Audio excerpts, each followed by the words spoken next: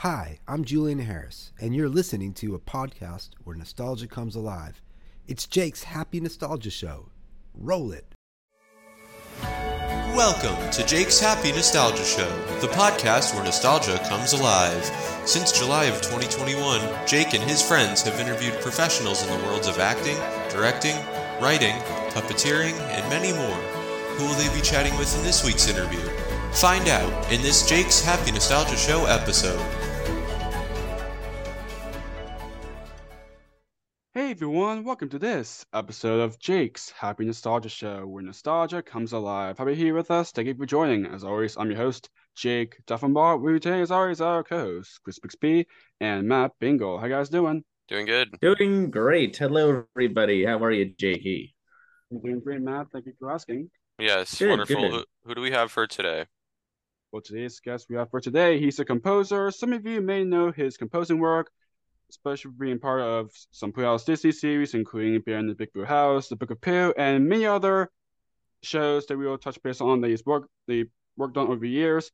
And please welcome Mr. Julian Harris. Happy to have you here, Julian. How are you? All right, I'm good. I'm delighted to be here. I'm delighted in your interest in this work in general and my work. So it's very, very cool.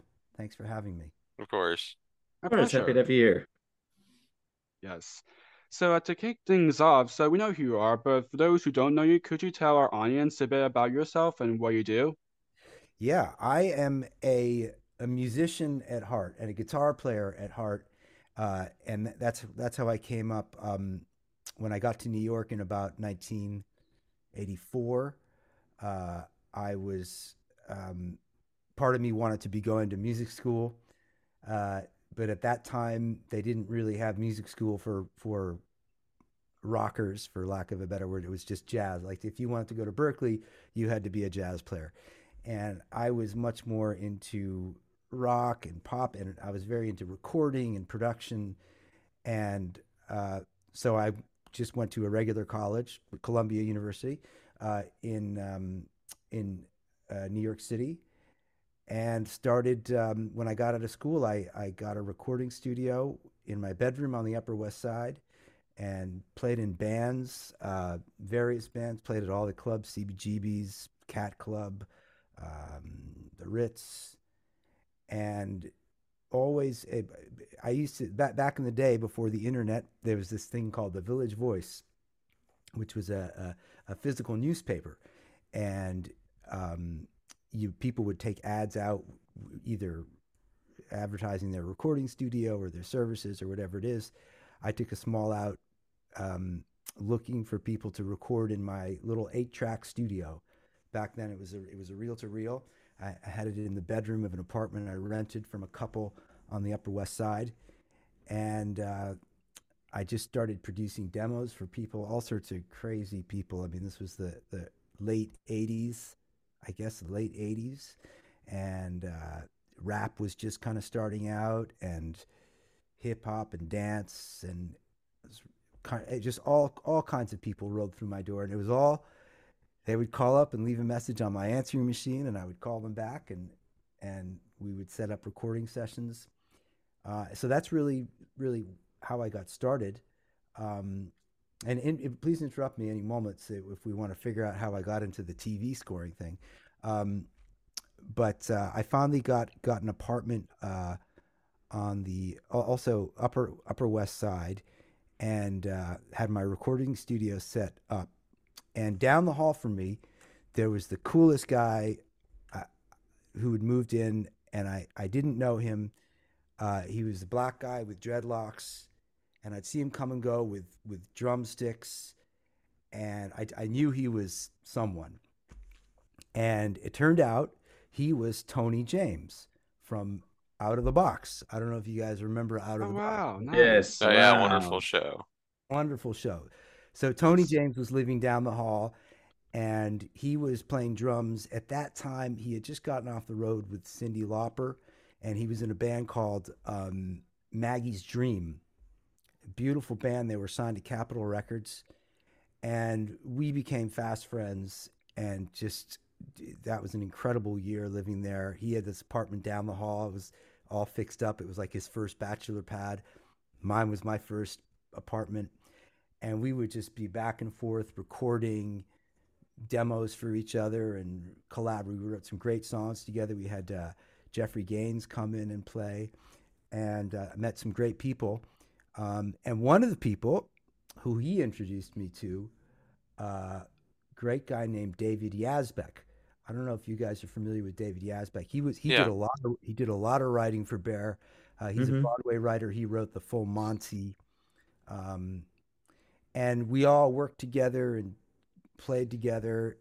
And then it was Dave Yazbek who knew a guy named Peter Lurie.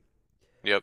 Good friend of ours. Yeah. Yeah. Yes. Right. Of course. Awesome. All these characters are all part of the puzzle. And David Yazbek recommended me to Peter Lurie as a guitar player, just for some TV show that Peter Lurie was working on. I didn't know anything about it. So, and of course, Peter Lurie was also on the Upper West Side and is still on the Upper West Side. And I went down to his studio with my guitar and put up the video and my guitar. There was the microphone. Up on the screen came Bear in the Big Blue House. There was the bear. And he was writing the music for, can't remember if the pilot was already done and this was already the first season. It's possible.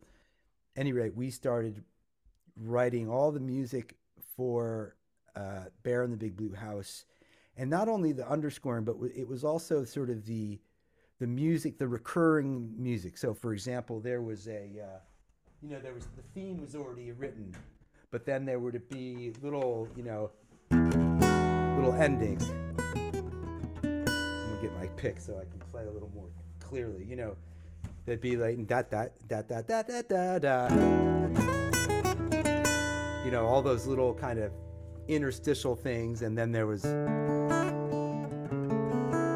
goodbye music. Oh wow! That's beautiful.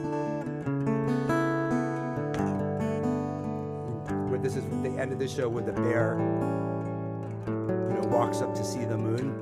Yes. Wow. Oh my gosh.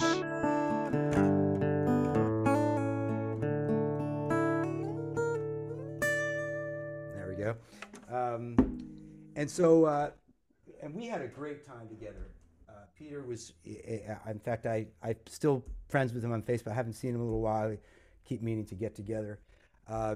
But we had a great time, and I recorded, hours and hours there with him. Mm-hmm. And then at a certain point, he looked at me and said, "Julian, I'm getting real busy. Can you just do this?" And I said, "Yeah, I think I could probably do it." So they gave me a show, and I took it home. Now, and of course, this is really, it's not hard disk recording, but it wasn't quite. I mean, the hard disk recording was like we still had VHS tapes that we would get, and we'd have to sync up to the VHS tape. Cut a long story short, I did a good job on one of the episodes, and then season 2, 3, 4, from then on out, I took over and scored the rest of those shows. Also had an opportunity to write some of the songs, although mostly my role was recording the sort of underscore music. I did write some of the songs that I'm happy about. One was Do Your Thing, I think. Yes. Oh yeah. We're Bear and Trilo. Just a little duo on that song, like "Do Your Thing." Exactly. Na, na, na. Yeah, that song. So. And I pulled my friend Maria Christensen. I pulled her in to help me write that. I co-wrote that with her. Maria Christensen, beautiful singer songwriter, because I was also very much in the pop world, writing pop songs and recording demos. She wrote the song "Waiting for Tonight," actually, by Jennifer Lopez. So she was like a big songwriter, and she helped me write that one. What was another song I wrote? "We Are Different." Yeah. That's a great one. Yes. With Mitchell, and I don't know if that was just me and Mitchell. I can't remember if there's a third writer on that. I think it must have been Brian. Maybe, possibly. I don't remember. Yeah, it's a beautiful song. Thank you. So Yeah. anyway, I can keep rambling, but did you want to jump in and ask, or is there anything you wanted to comment on, or? Yeah, I'm kind of curious. So like before kind of becoming a composer, like what was your childhood like? Oh, Like my did you childhood. always want to be a composer? Uh, I don't know if I wanted to be. I definitely wanted to be to write songs and write music. I really. I'm trying to think. As a very small kid, I played recorder. I always loved Mm, music. I came from a musical family. My brother plays the oboe. My dad plays the banjo and the flute. So it was a musical family. Um, but it wasn't until about fifth or sixth grade that I really started getting into music, and that would have been the band Boston. I don't know if you guys remember Boston. More Than a Mm-hmm. Feeling. Mm-hmm. Kiss, oh yeah.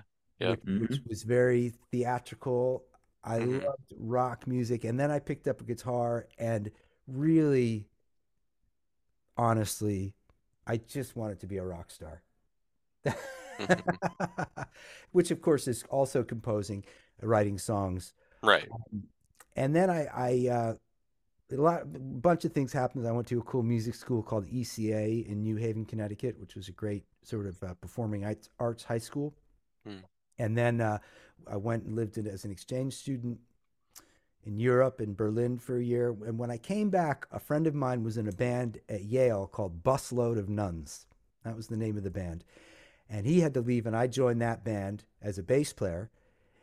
And they were a couple of years older than me, and they were very into production and recording and the gear. And that's when I really started to get a taste of not only like I liked being a player, but I loved the equipment and the studio. And that's when I just knew that anything to do with music is what I wanted to do. Whatever it was going to take. I mean, of course, I was always still had my eye to be in rock bands, and for a long time in New York in the 80s and 90s I was in bands showcasing for record companies. Back then, of course, there was no internet or TikTok or anything like that, and the only way to sort of make it as a in the music rock industry is that if you got signed by a record label. And of course that was like getting into Harvard, basically. I mean, that was very difficult. And I was in some bands that were good, and we turned down some indie deals, which was sort of a mistake. Probably should have. That was when indie labels were just starting out, um, and I played some great shows and made some great records. But that ship didn't really come in terms of being in a famous rock band. But what did was having a recording studio for many years. I had Treehouse Studios in Chelsea on West 25th Street, which is where I did all the Bear recording, and Sheep in the Big City and Yu-Gi-Oh. And but to answer your question, how did the composing come in? It was really a little bit by accident. I mean, it was like I was a decent guitar player. I knew how to record myself. So not only could I get up and play guitar, but I could capture it myself, and I could do it to picture. And another person who I met is this guy Richard Fioca, who's an associate of mine who I still work with, and he was doing a lot of stuff for National Geographic and Discovery Channel, and so I worked a lot with him. Uh, and a big, interestingly, one of the big jobs that I landed with him through him with him was a news show called 48 Hours, a CBS news show, and Hmm. we landed the theme for that in 1997, and to this day we still are writing for that show for 48 Hours CBS, um, Nice. which is a really nice and interestingly that's a crime TV show. That's adult crime. So it's very funny that my scoring has gone from kids television to crime. Yeah. Those are Yeah. the two Yeah. places where I've sort of had some notoriety. I mean, really had a great career for another company I worked for during that time was a company called Man Made Music. Really good. They had also a studio in Chelsea, and I won some nice themes. One theme I landed through them was for the New York Knicks, Oh wow. which was Hmm. a lot. And again, a lot of this music stuff, it's very competitive. Obviously, it's all competitive, but when I mean it's literally competitive, where you've got like 20 other people that are submitting a theme, and you got to win it. Hmm. And that was one that I was very lucky lucky to win. I wrote a good theme, but with that being said, I mean, when I think about the hundreds and hundreds of demos that I did for stuff that I did not win, I mean, it's brutal, right? So you really celebrate those wins. Absolutely. Yep. So Yeah. during the first two seasons of Bear, you were kind of touching upon it earlier. You were the lead guitar player for the show before eventually taking over. Could you kind of talk about what that was like? Yeah, well, the okay, so Mitchell, I miss Mitchell. I'm still in touch with Mitchell, and I speak with him from time to time. Mitchell loves guitar. Mitchell is a guitar player. He writes beautiful songs, and he really has a great feel for guitar. And he knew that he wanted to get someone on his show. The concept for his show, the music was this. It's called "Merrily We Roll Along." In other words, you're walking along, and then you hear a little do do do do do.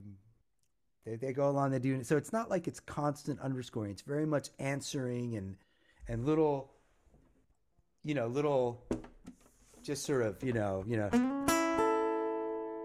little moments. And that's Right. also Yeah. very much kids television.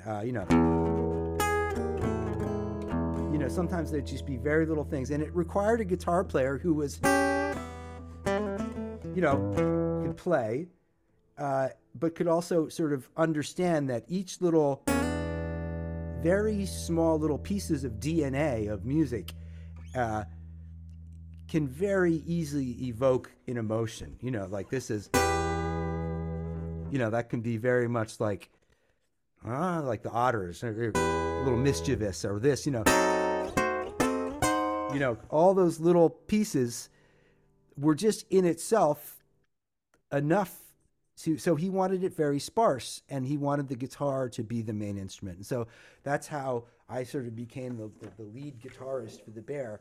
Now there were also, as it developed, there were other instruments that he liked. For example, accordion. I Oh worked yeah. Hmm. very closely with Rob Curto, he was my right hand or left hand accordion player. I remember people would ask me, how do you do it? Do you sit in the studio and look at the picture and write? I said, absolutely. I sit there with my guitar. There's Rob over here with his accordion. We press play. The bear does this, and he does vroom, And so we really score the action as it rolls along.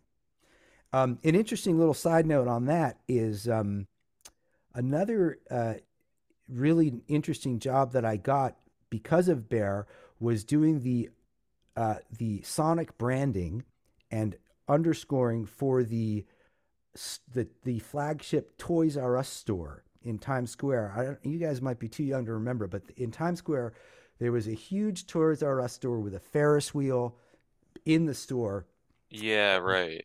and I it was remember.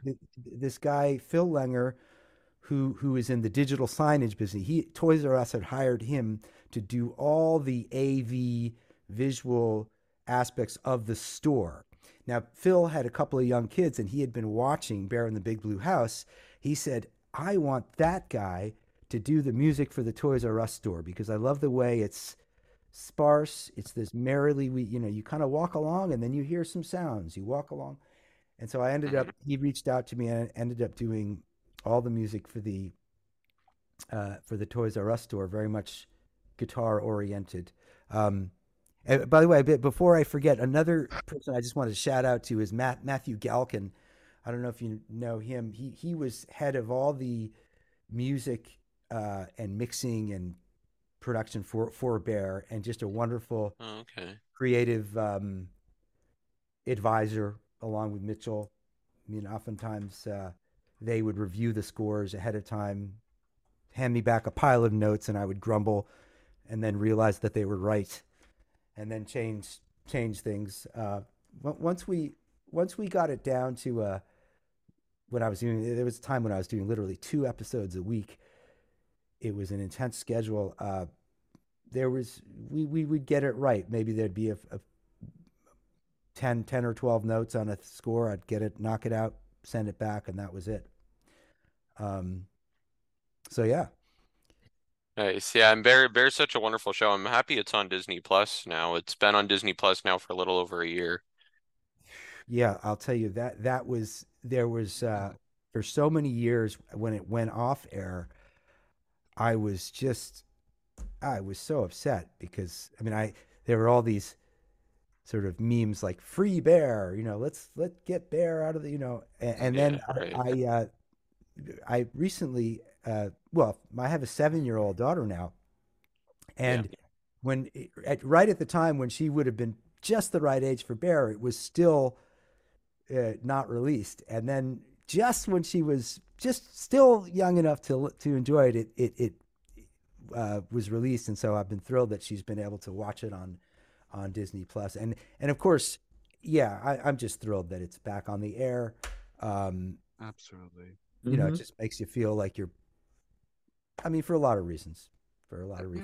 Right, yeah.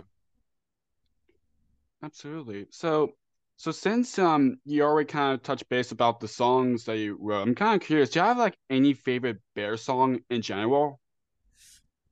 What are some of my Bear songs in general? Well, let me think about that for a second. It would be Before you say anything, I just wanted to quickly say about what I said earlier. That was actually Peter Lorre was the one who did the third person road. We're all different. Oh, Peter Lurie did. Yes, Peter Lurie. That makes Yeah, it Yeah. was both you, Mitchell, and Peter. I love the Otter rap. That Oh yeah. was one that I did not write, but I did the track for. Um, I love I mean, gosh, the Bear Cha Cha Cha.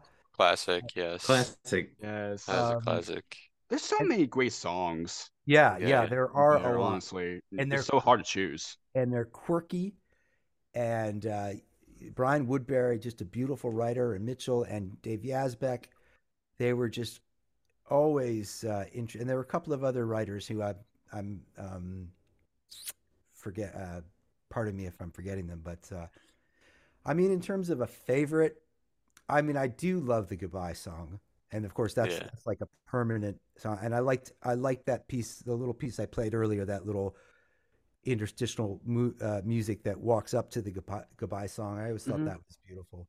I I Oh just also yeah. I also like the little music piece that like at the end where Bear's in the attic and he says goodbye. Oh Like yeah yeah. Oh that my piece right there, gosh. yeah. Yeah, yeah. Yes. Dun, yeah. yeah.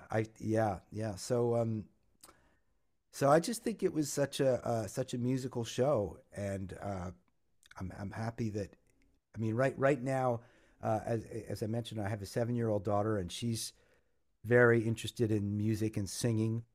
I should also mention my son. I have an older son who was very much he's 23 now, um, and so while I was working on Bear, he was he was able to come to the set and see visit the Bear a couple of times. He's actually in a rock band now.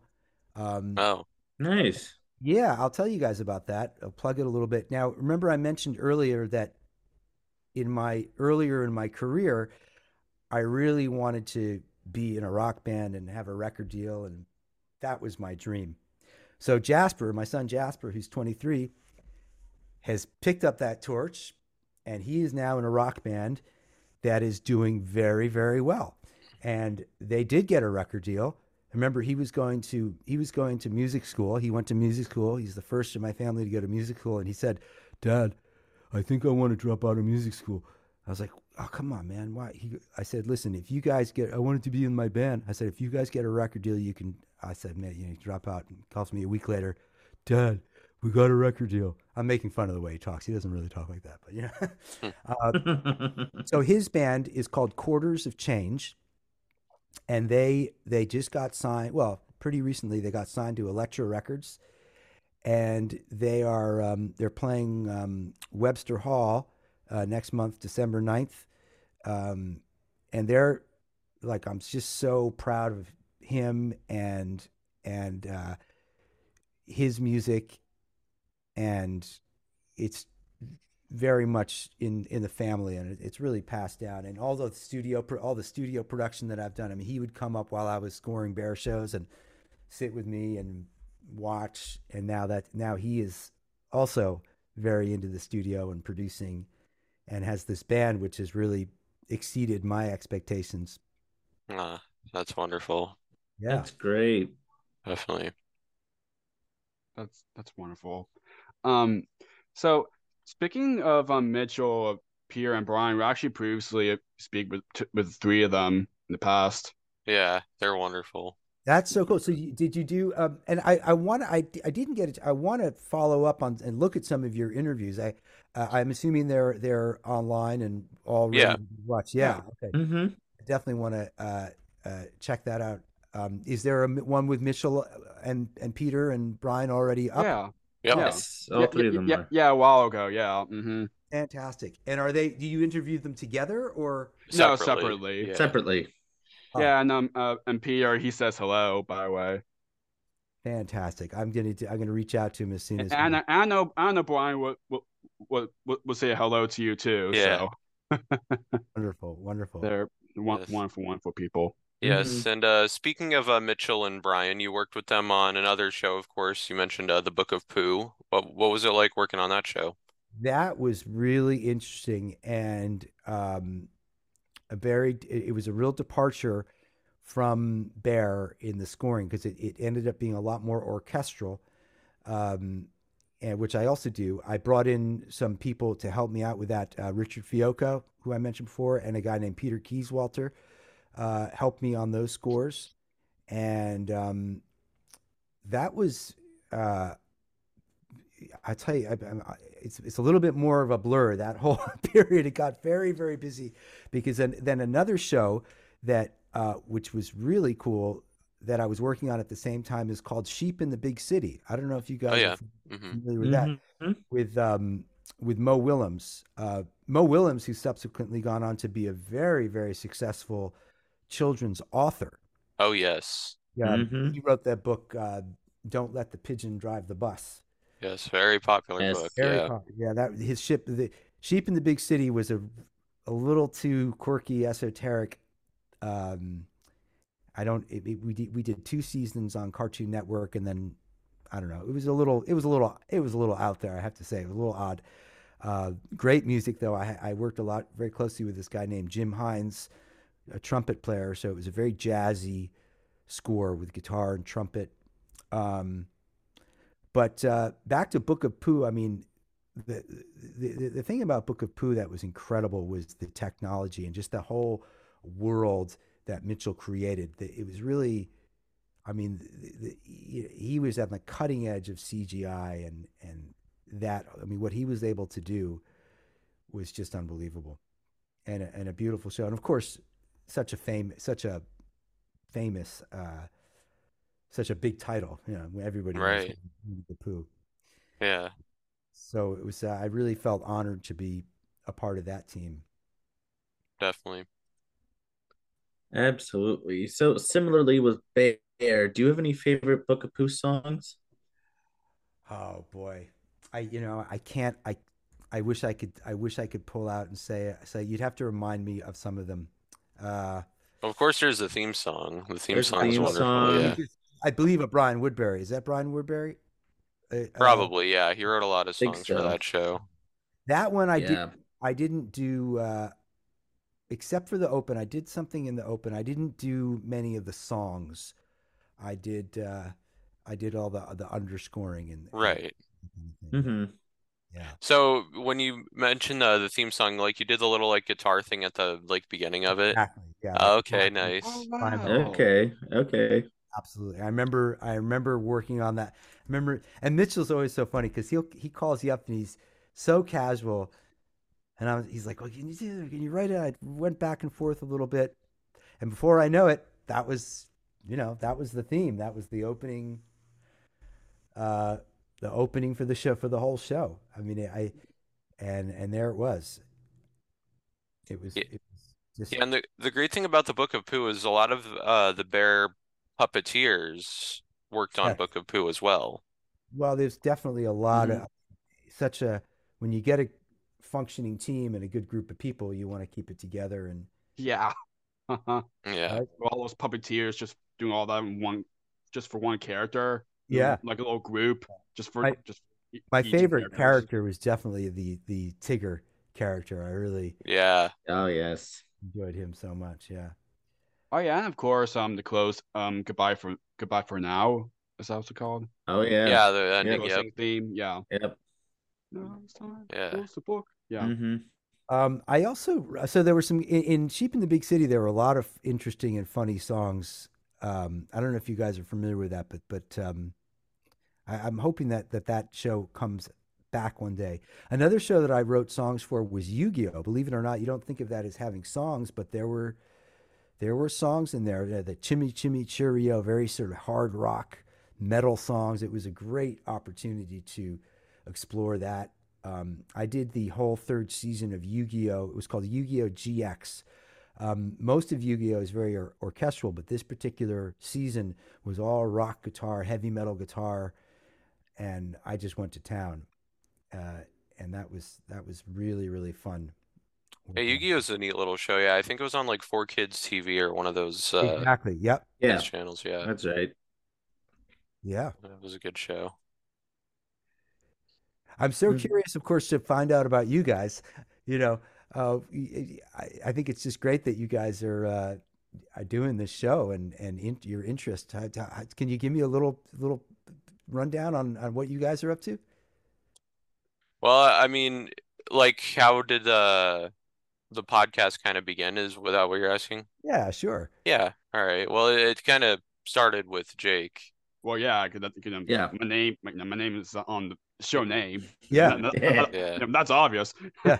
So, gosh, um, so before I started the show, I kind of have a tiny bit of like experience with like interviewing, but it was different. It was kind of different where because back then it was where I first like interviewing the people, the community that me and Chris are still a part of, and and then and Like then he would interview like mostly his good friends and Right. yeah, stuff like that.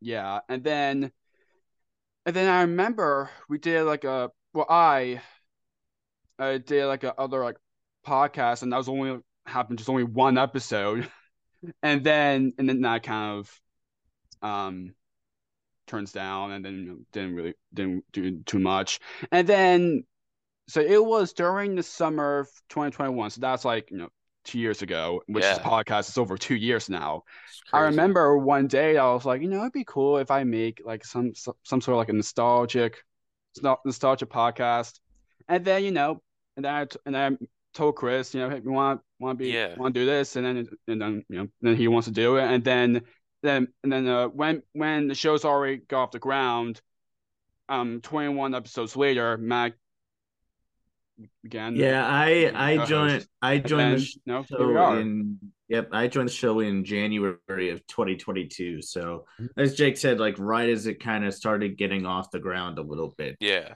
Um, And three of us, we grew up with such a lot of variety shows, especially Bear and Book of Pooh, and lots of other Playhouse oh Yeah. yeah, Disney, Nick Jr., other things. So, and I'm a lot of glad that great, a lot of great shows during that we time. love what we're doing, and we just been doing it, and that's kind of over That's 2 years we're still doing it. Yeah, Yep. and for me originally when I joined the podcast, I wasn't going to be a co-host. Originally the idea was that I would help out behind the scenes. Mhm. But then because I've had, previous podcast co-hosting experience with another podcast called the DJ Bob Show, which is a Sure. Mhm. wonderful podcast. Yeah, DJ Bob, he is so wonderful. Great, great buddy of ours. Yes. He's wonderful. He's doing his own podcast for over 13 years. And Wow. yeah. He's such a wonderful person. Yeah, and He so I really is. asked. He kind of like I think is he he Bob? Is helped that Bob us with our Gerard? show too.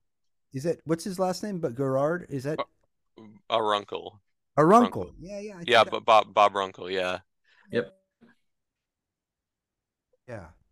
Yeah, he's wonderful. So yeah, basically I just used my experience co-hosting that show and asked Jake if he was looking for any more co-hosts, and I kind of helped Jake kind of come up with the name because we were kind of struggling with that, so I kind of Yeah, helped him and come up then with the and then name. Jake's happy nostalgia, because nostalgia just kind of brings happy Happiness. joy, Yeah. happiness about the Happiness past and and everything, joy. and the show, Yeah. and then Jake's happy nostalgia, and there you go. Yep. You And the know, rest is history. yes. Fantastic. Yep. You also got to do some underscoring for the PBS series Cyberchase, as well as co-writing the show's theme. Could you kind of talk a bit about Cyberchase and what that was all about? Beautiful show. Yeah, Yes. yeah. Well, once you get in, once you start into a circle, your name starts getting out there, and that's when I think it was someone named Jill Peters, who lovely woman. She was at PBS. She called me up and had seen my work with Bear, and she's like, "Do you want to do Cyberchase?" And I had never done.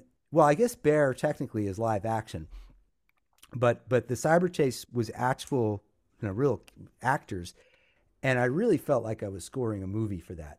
And it was a lot of it was to do with math, and that was just it was really neat. It felt much more, even though it was a kids show, it felt very adult in a way. I mean, very like drama, and Yeah. and I did a number of episodes of that, also around the same time. Yeah. I'm trying to think. It's funny that you mentioned that, because there were some other. There was for Cartoon Network. There was also a Barbie show that was briefly out. I did something about for Barbie. I have to look into that. There was like an animated Barbie show. There was Cyberchase. There was Sheep in the Big City. I'm trying to think if there was any other kids stuff. I'm sure there must have been. Oh, well, of course. Oh, another show was one. There's always one that got away. There was a show called. So I was doing Yu-Gi-Oh, as I mentioned, and then the same people, 4Kids, called me up to do a show called Mew Mew Power, which is also Japanese anime. And it was really cool, really dark. I mean, if you're all Japanese anime is dark to begin with, but this was Yeah, really, right. Mm-hmm. and I was designated to be the sole composer on it, and it was all going to be this kind of twisted rock music. And I must have done about 5 or 6 episodes, and it was coming out great. And then I think what happened is they couldn't close the deal with the Japanese company or something like that, and so it ended up getting shelved after a while, which was a bummer. So that was a good one. But I bringing up these other ones because I had almost forgotten about Cyberchase. Also a neat show. Yeah. Yeah, and it's still running. Yeah. Yep. Yeah, after all those seasons, still Yeah. going. Long time. It's awesome. Yes. Yes, and going back to the Book of Pooh for a second, Julian, yes, Brian did the composing for the theme. Yeah, Yeah. that song. Everybody Right. knows Sure. Winnie the Pooh. Yeah. And Brian's they're doing a lot of his own albums and his Yeah. own, Oh yeah. Yes. Great stuff. he also does some nice, he takes some walks in near his house. I saw that on he shares his walks on Facebook sometimes. Yeah. Yeah. Yeah, I've seen those. Yes, he Some of does. those, yeah. Yeah. Yeah. Mm-hmm. Yeah. And also with the Book Love of Pooh, Brian. not everyone knows this, but for those who have not seen our interview with Brian Woodbury, we talk about the closing and how his vocals were actually on that closing song. That's right. Yes. Yeah. Wow, I got to go as soon as I'm going to go back and look at all these interviews. because I'm really interested. An interesting note about having one's own voice on something. So I did. I wrote the theme for Sheep in the Big City, and it had some very intricate lyrics. They were this: ba ba ba ba. Those were the lyrics, and I sang that theme as part of the theme, and ended up for that reason getting into the SAG AFTRA guild union, because Right. once you sing on something, you're considered an actor, which I thought was very funny, and it ended up being, and just on a business note, I was able to sort of get health insurance for 5 years or something like that, because I went bah on a theme. There are a couple of Interesting. other commercials that put my voice on, but there was this whole period of time where, that was the holy grail. If you could get your voice onto something, there was a whole nother route to sort of be compensated or whatever. Just a little interesting footnote. Oh, that's Mm. funny. Yeah. Yeah. And so, moving forwards, what I right now, I still write a lot of music. I write music. I mean, interestingly, uh, one of course, Book of Pooh and Bear and all these shows, we would score them top to bottom. I'd sit there. Um, Towards the later episodes, there would be cues, and when I say a cue, that's a little piece of music that would become so important and that people liked so much that you would reuse them. So you'd start creating a library of cues. And the idea of a music library started to take off. And now, of course, music library, almost all shows, many television shows are not there. They no longer have a composer who specifically writes for the show.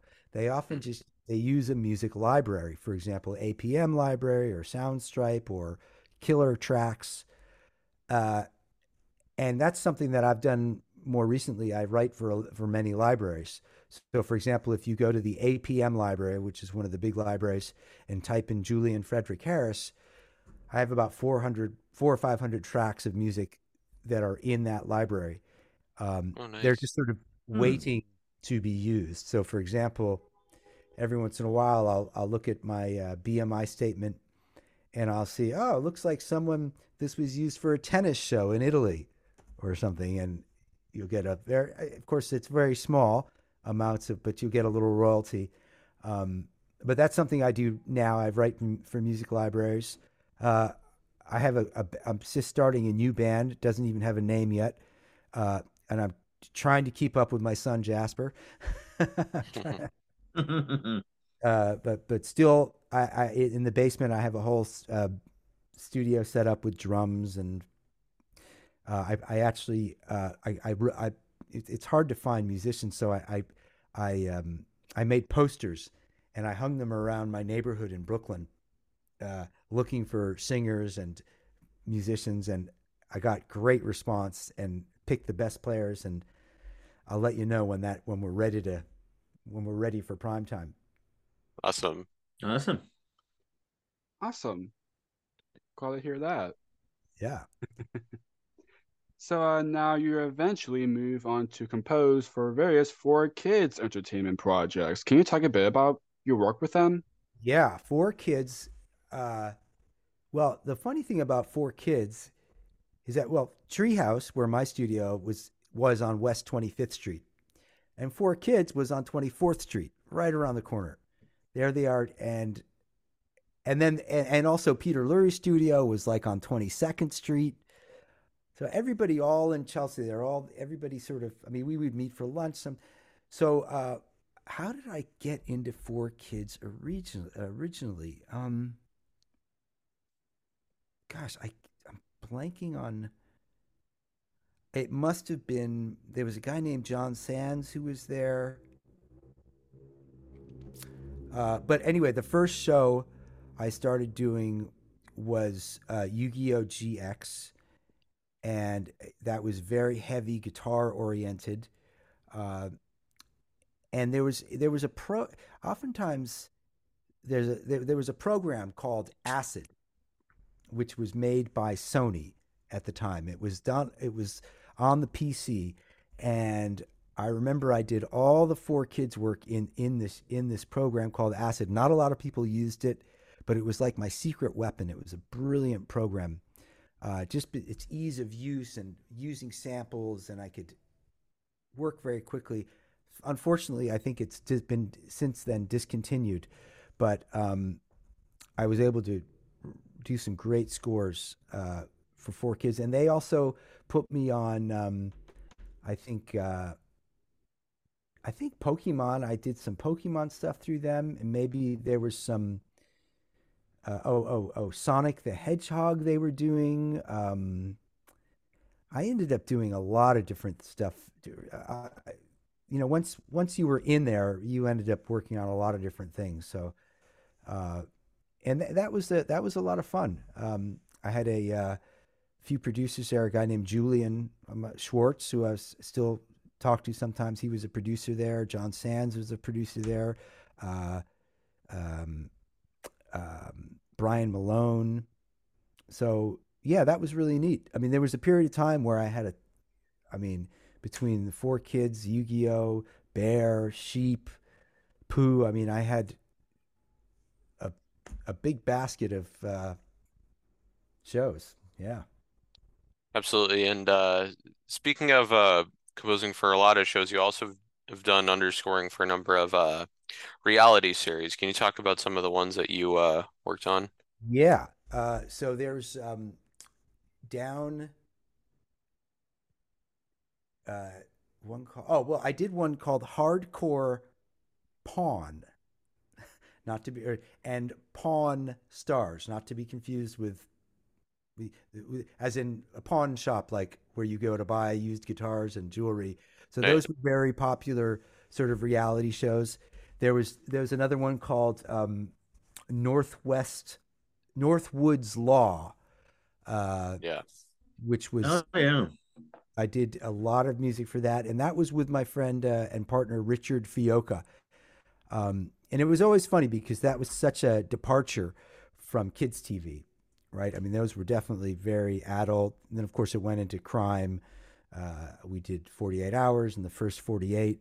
Um, but yeah, I mean, there were many. I mean, we were just there crank. I mean, we were just cranking it out. We had a wonderful studio on 25th Street on the 11th floor. Um, and there was Richard Fioca there, had a studio. I had a studio. Max Surla had a studio.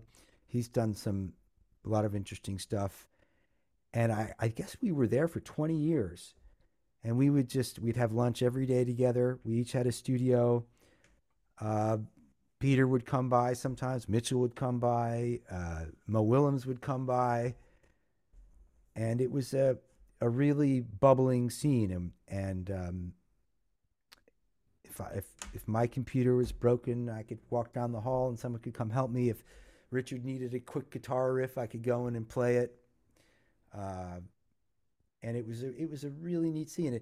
Eventually, it just started to get they just started raising the rents, and it was funny because when we first got there, what must have been in 1997, it was pretty uh, dodgy in a way. It was not the way it was now. I remember on the third floor there was a rap studio, like the real gangster rap. They were called the Henchmen, and in fact we saw 50 Cent in there a couple times, and they were on the third floor.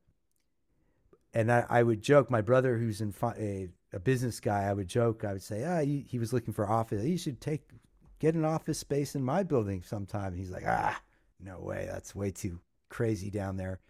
Now, of course, a hedge fund ended up taking over Treehouse Studios, and it became just way too expensive, and we all moved back into our respective homes. Treehouse still exists, but it's kind of in the ether right? We all have our separate home studios again.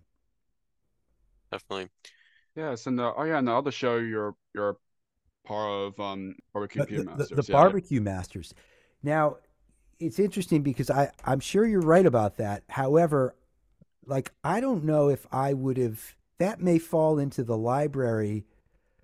Um, like that, I might have had music that was in a library that got selected for a show like that because Oh, okay. I can't remember specific. I mean, if I were to look in my be my, I don't know if you guys know what BMI is. Do you know what BMI is? Yeah. Hmm. Mm-hmm. So BMI is it stands for broadcast music, and they're the people who track all your music that's out there.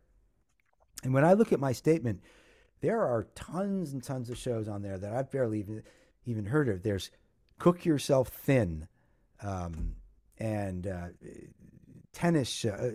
So I have a great deal of music out there that has been selected from libraries and put into these shows. Um, so, after the fact. So I really don't know much about the shows except that they use some of my music for the show, and I'm Right. thrilled. Of course, I'm thrilled when that happens. And I would say the barbecue show would be one of those, um, falls into that category. Makes sense. Yeah, definitely. Yeah. Uh, Yeah. and I'm trying to think. I mean, they're just so other things. Well, one thing that was sort of unrelated to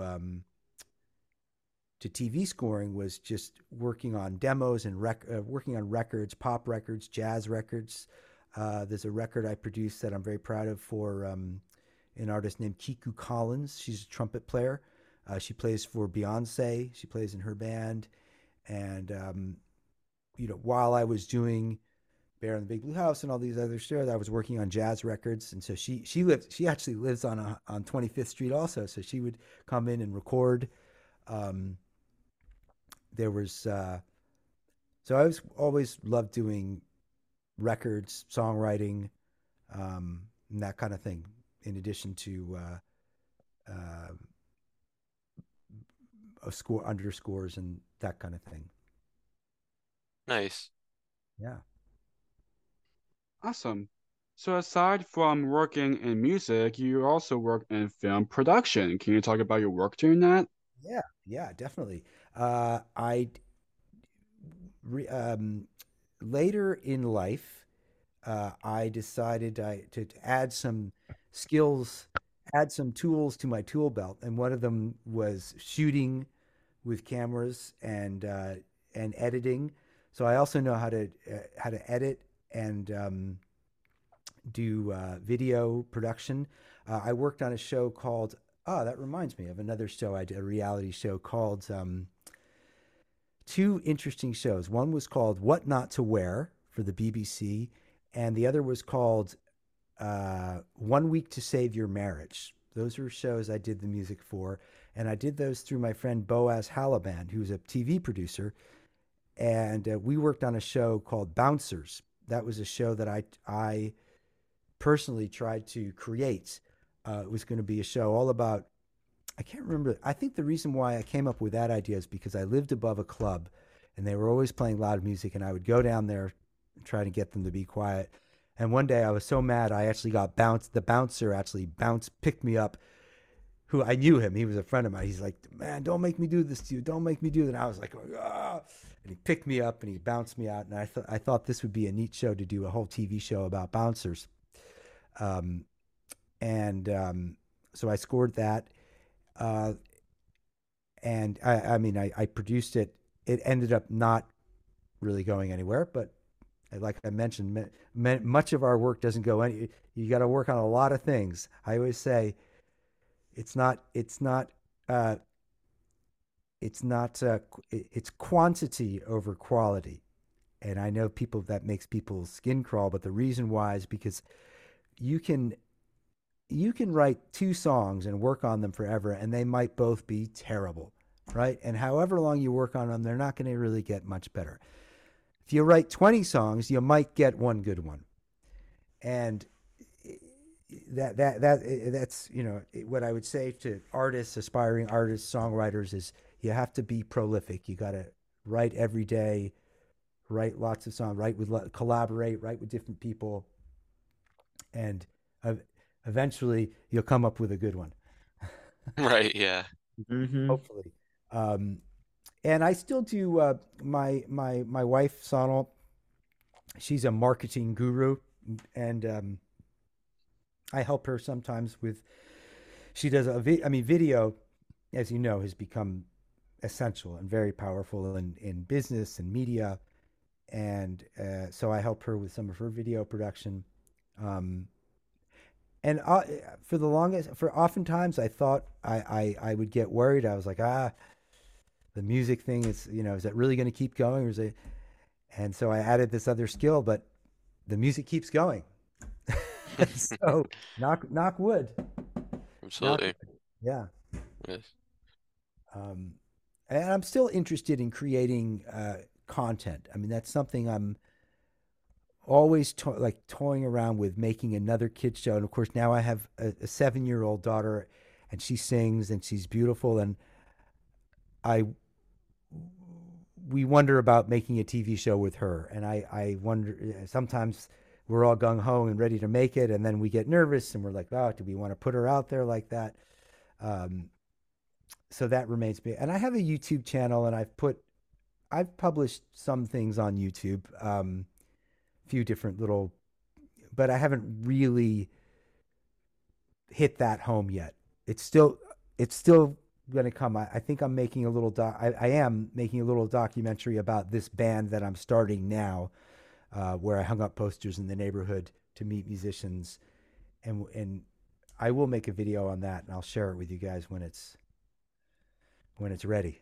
Nice. Wonderful. Awesome. And sometimes I talk to Tony James about trying to do another show, and I'm always thinking about what to create next. Believe me. You guys have any good ideas? I mean, you guys are already beautiful. You guys are making this incredible podcast, which is just wonderful.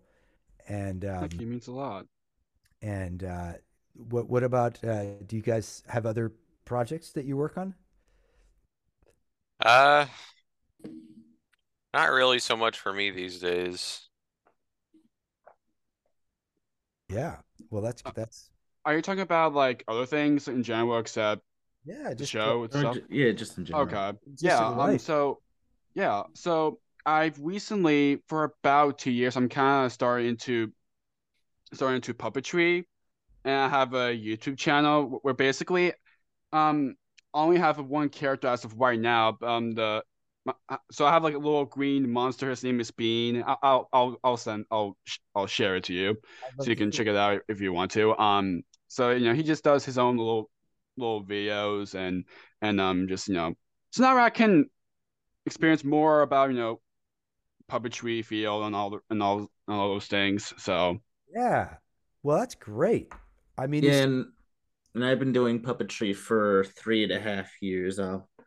I guess I'll make him have a cameo, I guess. Good. Aw, Marty that's- Monster. Hello, hello. hey, Party Um, Monster. hello, Marty. hello. Hello, Matt. This is his probably the only time you're gonna see him this episode. Yep. I've had him for 3.5 years. I've been doing like live streams. I used to do them on Instagram. I do them on YouTube now, which is better off for us. Yes, as it should be. Yes. But I have 3 characters that I've had. One of them was introduced earlier in the year. And Jake and I really connected through that. You'll notice if you folks have seen episodes the last couple months, you've seen this Jim Henson poster back here. Oh yeah. Yeah, there's a Jim Henson exhibition. As of the time of recording, this is still going on. It's kind of local out here where we are, at least to Jake and Matt anyway. Couple of our friends and us, we actually met up in person. They're all puppeteers, very good friends of ours. Only one of them's a past guest. Oh yeah, only one. We're planning to meet Yeah. up with some Mhm. more this coming March when we all head up to Richmond for GalaxyCon, which is going to be fun. But yeah, it's just been wonderful. I, Thank you, I Marty. think You it's Yeah. can go now. fantastic that you guys are doing that. And, as my mind bubbles, as it does, let's make a show. Yeah. Let's, Yeah. Yeah, I'd be down for that. That'd be great. Yeah. I got all the gear. Yeah, I have lights and cameras, and yeah. we get I to, do, I know, I know. You're planning to, at least in the early stages of one, you're planning to do. Yeah, it's in the early stages right now of development. I'm not does sure Party when it's. Monster sing? Can he sing? I do sing. Yes, Oh, I do sing. we could Haven't definitely, really sang very much in a while, but I do sing. you could do some Um, blue. I I'll know you bet you used to could do do some. I know you used to sing on some of the live streams. I still do once in a while, but Yeah. we're trying to switch things up a little bit now. But I do sometimes. Yeah. I think he's great, and I can't wait to Thank meet you. Bean. Thank you. Can't wait. Yeah, and I You're gonna love Bean. You're gonna love Bean. He's great. I dabble in puppetry a little bit myself. I have my own puppet. His name's Puppet Chris, and He he looks just was like kind you too. yeah, it was Yeah. kind of based off of Muppet Whatnot that they used to sell at FAO Schwartz forever ago. Um, Not in business anymore. yeah. Yeah, No. no, it's no longer in business, unfortunately. Uh-huh. I know FAO Schwartz has No. kind of come back, but it's not the same as Yeah. it Mm-mm. once was. Well, the landscape No. changes. The interest. They're still kids, and kids want to be kids. So Yeah. Yeah. In fact, going back quickly to bear, I remember seeing pictures of a bear kind of exhibit that took place at FAO Schwartz years ago. Oh, really? I had oh, no Oh idea about that. wow. That's cool. I Yeah, think and it would have like different bear merch. I mean, I didn't go to it. I was too young at the time, but I saw pictures of it. Hmm. I did not know that. That's really cool. Yeah. Yes, and here is Bean. oh, There he Bean. is. There he is. Oh, Hello, Bean. you're so very, you're a very nice, a gentle monster. Yes. Oh, and you have a nice voice. And I bet you He's very tiny too. he's very tiny. Unlike yours truly. Right. That's fantastic. Have you introduced these guys to Mitchell? Um, I don't, well, I Matt don't. wasn't, I Matt, don't think I so, don't think Bean. I so. don't think You so. were you weren't a co-host at the time, were you? yeah, when we interviewed Not Mitchell, he wasn't a not co-host yet. not with Mitchell, but He, you weren't really around much either, Bean, were you? When they no, he interviewed Mitchell? wasn't, no, when we interviewed Mitchell, he wasn't, no. I don't think so. No, No, because Mitchell, I think, because was I one know of you our were. first. Yeah, because I know you were introduced Yeah. in December of 21. Yeah, December of 21 he was Yeah. introduced. Yeah. Bean was Wow. anyway. Yeah. Yeah, so to answer your question, no. Yeah. At least not yet. We hope Not so. yet. I think it's a show. We should get Peter. We should get the team together and get the show happening. That That would would be be great. amazing. Yeah. Yeah, that'd be I would awesome. be 100% down. Yeah. I'm Okay. down Like for it. I'm up for it. Yeah. I'm up for Let's it. just do it. Let's make some Let's ideas. make it happen. Let's make it Yeah. happen. Right. Where are you guys based? Well, I'm in Massachusetts. I've lived here kind of most of my life. Uh-huh. And Jake and I are in Maryland. We're about an hour from each other. All right. Yeah. Okay. All right. So make a trip to the Big Apple. Oh, yes. Do you ever You've get to been, you ever get to you've Brooklyn, been there. Manhattan every once in a while? We know a friend of ours that lives in Brooklyn, I think. So Yeah. Yeah. but you've been to New York, haven't you? I have once. Last year I was in New York. I was there. My dad and I went to see Sesame Street the musical up in New York. Where was it at? Theater Row. I don't remember the exact location, and I wish I did. I think that would be a Uh, hilarious pilot. Like these different puppets, characters from different places. They all are like, okay, we're gonna go make it in the big time. Like we're gonna go to Brooklyn, and you could kind of chronicle their journey and meeting the other puppets. Like maybe you could get another another character from Brooklyn Oh yeah, get together in Bushwick and make a show. Yeah, that would be that'd be great. great. Yeah, yeah, that sounds Yes. wonderful. Yes, Thank you, Marty. yes, You're I welcome. wish I'd be visit New York one day. That would be. I hope you do, man. New York's wonderful. I've only been there I once. know, I've only been there once. I said, but I hope to go back at some point. I know. At some I point mean, in the not too there's distant so many, future. a lot of puppetry things Oh there, yeah, yeah. You've you know, got the compared to museum. here. Yeah, yeah. You got the museum, the moving image in New York. Yeah, that's cool. Uh, An exhibit that what stuff? still happen Yeah. around here, and Well, that's let's hear. pretty much it. Let's hear till the end of the year. Yeah, December 30th. yeah, we did have a blast time down there Oh, a it was couple months ago. wonderful. It It was was so great. Yeah. it was great. Not only meeting some of our friends in person, but just seeing the exhibit in general. Seeing all those, see all those, puppets after seeing them on TV and actually seeing them in On person. TV Like for some, what? yeah, it felt weird. It felt weird, but it felt really surreal. Yes, it did. Yeah. Absolutely. And it's so interesting that Bear.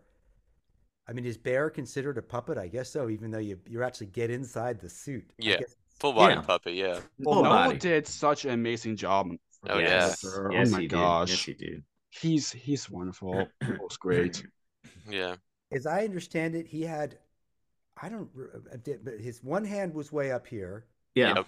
Mm-hmm. and one hand was here, and then did he have an actual TV screen inside there? Yeah, like a little, Yeah. like a Yes. mini like monitor, so he could Okay. see. Yeah. But his vision was, obviously because he was in the thing as opposed to holding up a puppet. His vision was kind of limited. That's so he could only see so much. But Right. yeah, he managed to do it really Right. well for 4 seasons. Oh yeah. Yes. I know everyone who's been part of that show wants to do that show again because Or Yeah. yeah, or you know something. Yeah, right. right There's something of Absolutely. sorts. just for a little short or something. Yeah, I know they will be. I'm down. I want to do it again. Yeah. I want to, that's Right. how much the show means, not just the three of us, but just the people who worked on that, even the So cast, many the people. crew, and so many fans, of the show. Just meant the Bear meant to So so have you many have people. you heard? I guess Mitchell. He did after Bear. He and Pooh. He did Big World, which I think Mhm. Yes. Yes, he did. Yes. which was Great pretty show. successful, right? Wasn't that a Yeah, I was on PBS Kids for only like Couple years. 4 years, I think. Yeah. 4 years, 2006 to 2010. Yeah, and Yeah. Pierre Lenz, who did Tutter and Pip, he did Snook. yeah, goes right, off. right, Yep. okay, yeah. But I guess since then, I mean, is there any? Did you get the impression that there was any reboot of Bear, or I mean, they've at least brought back the reruns, but I wonder if Well, they'll I mean, ever. they did Breakfast with Bear, but that Hmm. didn't really last That's very right. long. I did in fact work on that a little bit, I think. Rick Fernandez was the. Oh yeah. Oh, Rick. Yes. Yes, he's wonderful. Yep. Uh, and I have a funny story about Rick. I remember Yeah. when I went to visit the set, of course there was the set of Bear, and then there was the administrative offices, and they were all at Steinway Studios in Brooklyn, I think, but they were quite far from each other. And I remember I went to visit the administrative offices with Rick Fernandez. I was kind of tagging along. I hadn't really met it. I was saying hello to everybody, and all of a sudden he started running, and I was like, okay, I guess I'm gonna run with him. He's like, yeah, I do this. I have to. We ran through all the offices and ran to the studio. He goes, it's so far away. I run, and I just remember feeling it was just very funny. I'd met everybody, and then there I was running behind him, going, okay, bye. It's just a funny, sort of a executive moment. It was very funny. So since we're about to wrap up very soon, so are there any words you would like to say to people who have been supporting the projects you worked on over the years? Oh yeah. Well, first of all, just thanks for watching, and to the people who I worked with, it's been a wonderful ride. I have such fond memories, and I hope we all get to see each other. It's in terms of the people I worked with. We live in a fragmented world now with everybody in their uh, various spaces. I think with all the bad press about social media and everything, I do think social media is great. We wouldn't be doing this if it wasn't for social media. You got to take the good, right? Yeah. And just be careful with and uh, let's keep. I think it's artistry is so important, and all the individual efforts that go into the creativity that goes into artistry, whether it's music or making your characters, your puppets. I mean, these are deeply human passions, and they're especially now with AI, and you can press a button and it can just sort of churn it out. I mean, let's not remember that we created all these Oh characters, yes. and Oh and yes. in order to play music, you got to start at an early age. So even the slightest bit of music that you hear, someone worked hard to create that and to learn how to make that music. The other power of music is fascinating, and as a composer, I've learned this, that music does not need to be loud. It can be very quiet and still create a mood. I mean, if you take a scene, and it might just be some people walking around or doing it's something normal, and if you put a low, ominous tone, very quiet underneath it, suddenly it's it's going to be a horror movie. Suddenly something's going to happen. It can be the quietest thing that you don't even really know is there. Or if you put just a little tinkly banjo, little happy chord, suddenly it's like, oh, okay, great, everything's fine. So, um, and even though your characters, your puppets, I mean, I'm sure you've looked at each of your characters and seen, been very clear. Did the eye, if an eye just does this tiny, tiny little gestures evoke, create such emotion and passion, and that's what it means to be human, and that's what this all means. So let's keep enjoying each other's work and enjoying life and art. I guess that was it. Absolutely. So if people would like to connect with you, where can people find you? Julian at julianharris.com. I get from time to time I get little fan notes, or oftentimes in YouTube. Oh, okay. There's a very one of my favorite songs was actually from Sheep in the Big City. It's called "My Voice Is So High," and it's sort of a Bee Gees spoof. And I sang it, and there's a character, an animated character who sings it. You might want to check that out. And from Oh, time to nice. time, Mhm. I get fan mail, or but yeah, Julian at julianharris.com. Nice. Nice. And Awesome. And your website will be in the description down below so people can check it out. Yep, I got y- the website. It's julianharris.com. Also, much in need of updating. I've only updated it once. I created it once back when there was no, the first websites existed, and then this is the latest iteration. I think mm, the "We're All Different" song is on there. nice. Yeah. Nice. And the last question that Matt's about to ask is a question we ask all of our guests at the end. Go ahead, Matt. Thank you, Chris. This podcast, of course, is called Jake's Happy Nostalgia Show. When you think of nostalgia, what do you think of? Or, in your own words, how do you define the word nostalgia? Well, nostalgia is appreciation and joy of what you've experienced in the past, where you've come from, especially for things that moved you, whether it was a TV show, kids show. Often it's nostalgia is a good feeling. It's a good feeling. It's something that left you with a good taste in your mouth that you always want to revisit. And it's amazing. The human mind is amazing because the smallest little thing, a smell, a cookie, a taste, a tiny little sound, a little guitar riff, can suddenly just bring you back to an entire world of where you were. And I think nostalgia is extremely important endeavor. I mean, it's really, I mean, in a way, another word for nostalgia, slightly different, is history. I mean, history, of course, can cover wars and terrible things, right? And history is very, very important. I mean, they say, oh yeah, those who forget history will be condemned to repeat it. And about nostalgia, you could say, well, those who forget nostalgia won't be able to enjoy it. You gotta go back and remember the great things. Yeah, because it's not all bad, Yeah.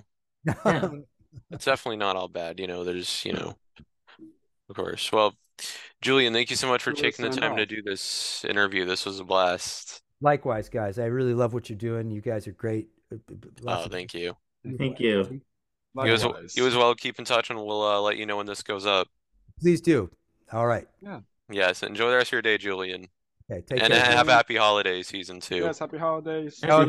And seriously, about that show, let's think about it. Yes, of course. Yes. All right. Yes. Okay. Of course. Yes. Absolutely. Bye, Okay, Julian. See ya. Bye. Bye. And it's goodbye from us as well. Yes, it is goodbye from us. We absolutely enjoyed our time with Julian Harris. Keep on the lookout for more wonderful interviews coming your way. Really fun ones coming your way. Yes, a lot of great absolutely. ones. Yes, and as always, what do you say, Jake? Keep nostalgia alive. Take care, everyone. See you next time. See ya. Bye. Bye. Thank you for tuning in to another wonderful Jake's Happy Nostalgia Show interview. Be sure to follow Jake and the crew on social media and stream the show wherever you find your favorite podcasts. And as always, remember to keep nostalgia alive. Bye-bye.